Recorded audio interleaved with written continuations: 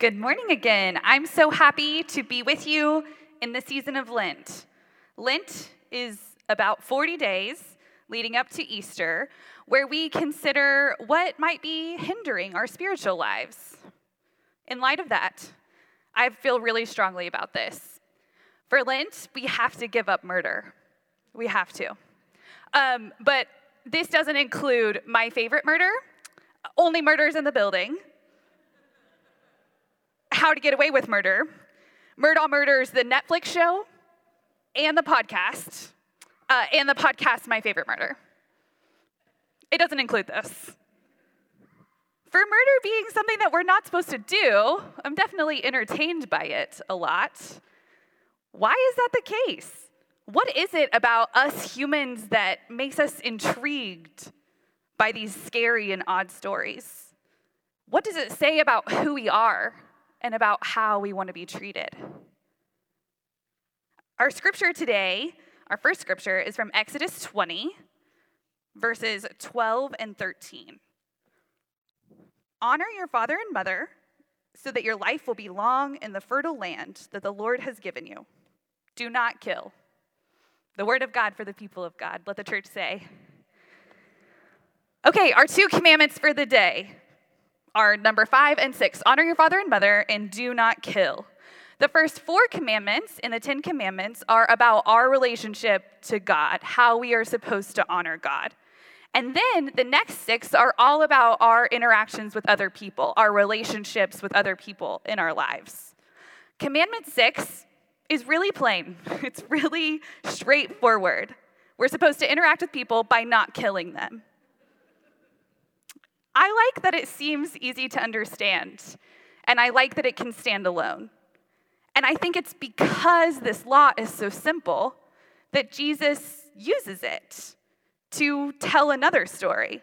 So we're also going to read Matthew 5, starting in verse 21. You have heard that it was said to those who lived long ago, don't commit murder, and all those who commit murder will be in danger of judgment. But I say to you that everyone who is angry with their brother or sister will be in danger of judgment. If they say to your brother or sister, you idiot, then you'll be in danger of being condemned by the governing council. And if they say, you fool, they will be in danger of fiery hell. Therefore, if you bring your gift to the altar and then remember that your brother or sister has something against you, leave your gift at the altar and go. First, make things right with your brother or sister and come back and offer your gift. Be sure to make friends quickly with your opponent while you are on your way to court.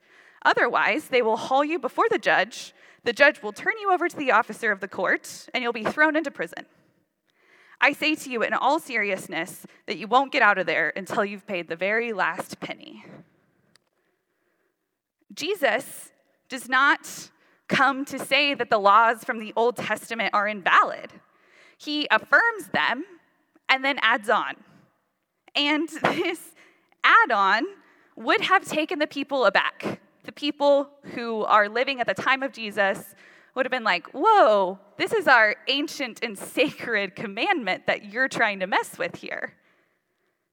But Jesus says that just like the law has authority, I have authority. He places himself as the authority. And this embodiment of the commandment is important because Jesus is talking to us about something that goes deeper than the text of the law. The one on the books that says, don't kill, Jesus says, there's so much more here. There's something underneath. Underneath are our attitudes and our intentions, and they're not always super pretty. Sometimes we let our anger bubble up. Sometimes we let our anger rage. Sometimes we say mean things to one another. Sometimes we treat others as if they're incapable, or even worse, as if they're unworthy. The underlying problem is that we harm each other, and then we don't see the extent of the harm. We claim, well, I was just saying the truth, or they deserved it, as a cover-up. I actually do listen to true crime podcasts, and there's this podcaster named Sarah Marshall, and she has this opinion that as society, we're really obsessed with crime stories because it gives a place for our fear to go. Whenever we're scared about the world and the dangers that are in the world, we can look somewhere far away and say, the crime is there. The scary thing is far away from me. I think it's really similar to us saying, look, I'm not a murderer. That bad person who committed that crime is far away from me. That's not who I am. But that's not the kind of life that Jesus calls us to live. It's like Ms. Paris was saying, if your mom asks you to clean your room because your room is always messy, me as a child, and she is like, no, I'm serious. We're having company come over. You really actually have to clean your room. So you take all of your things and you shove them in the closet and then you shut the door, right? And then the company comes over, and whenever they go to hang up their coat in the closet, they get hit with an avalanche of things. The room looked clean on the outside, but it wasn't about the room being clean. It was about my mom trying to show me how to show hospitality to those who come to visit us. Jesus cares that we don't murder people, but he also cares about the resentment that we've hidden away in the closet. One way we can unpack the closet just a little bit is to practice what the other commandment asked us to do, to show honor to our parents. Not everyone has the opportunity to do that.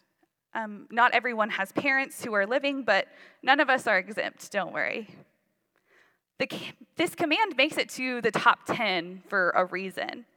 As the Israelite people look to start their new nation and they're deciding how to organize themselves and what their laws are going to be, right along with don't kill, we have honor your father and mother. It's so central, it made it in the top 5. For many centuries, social services were not a part of society in the way that they are now. When someone became a senior adult, their children needed to take care of them. There wouldn't be a retirement fund, there wouldn't be Social Security. So it was the job of the children to care for their parents and to provide for them financially till the end of their days.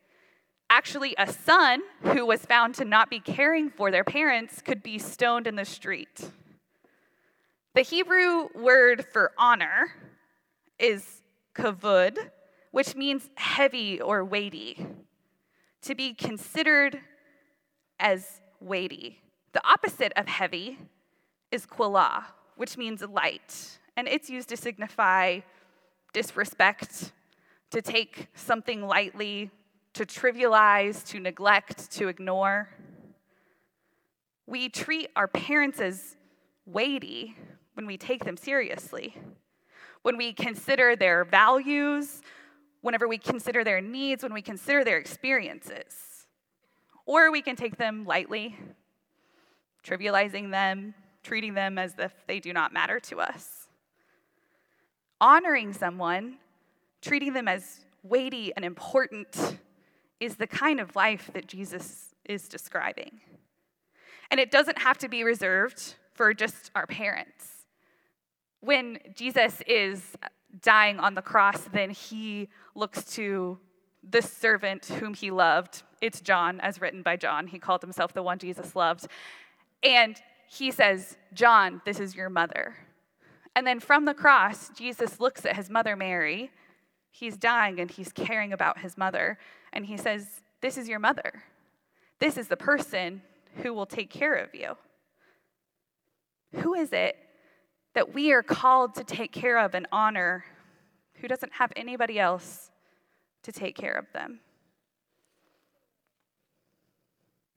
In modern worship, Stephanie has been giving us some practices to take part in. So this week, our practice is going to be to spend time with someone who is lonely. Take them to dinner or give them a phone call.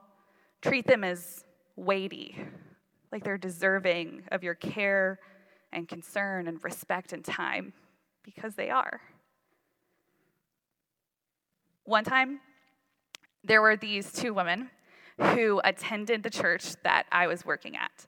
And they were older women, and once a week, at least once, they would come up to the church during the week and they would organize books or clean stuff or just take care of small tasks that needed to be done.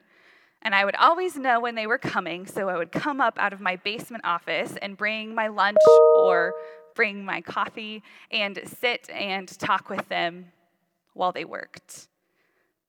It wasn't anything very serious. We would talk about their grandchildren who are my age, or we would talk about where to take your car when you ran over a nail. But they never made me feel insignificant. They took my thoughts and my values seriously. They treated me as weighty. To an outsider, it may have looked like this large age gap meant we didn't have a lot in common. But the truth is, we were in similar life stages. I had gone from living in a home of 6 people to crowded dorms and apartments to living by myself for the very first time ever. Each of these women were also living a new life as a person who had lost their companion, one her best friend and one her husband. We were drawn to one another because we knew what it was like to be a little bit lonely. It was because of their situation that they could see what I needed. What does your life stage or your experience tell you about what someone needs? We all want to be treated as weighty and valuable, and Jesus says we are. May we know that to be true deep in our souls, and may that inform how we treat others. Amen.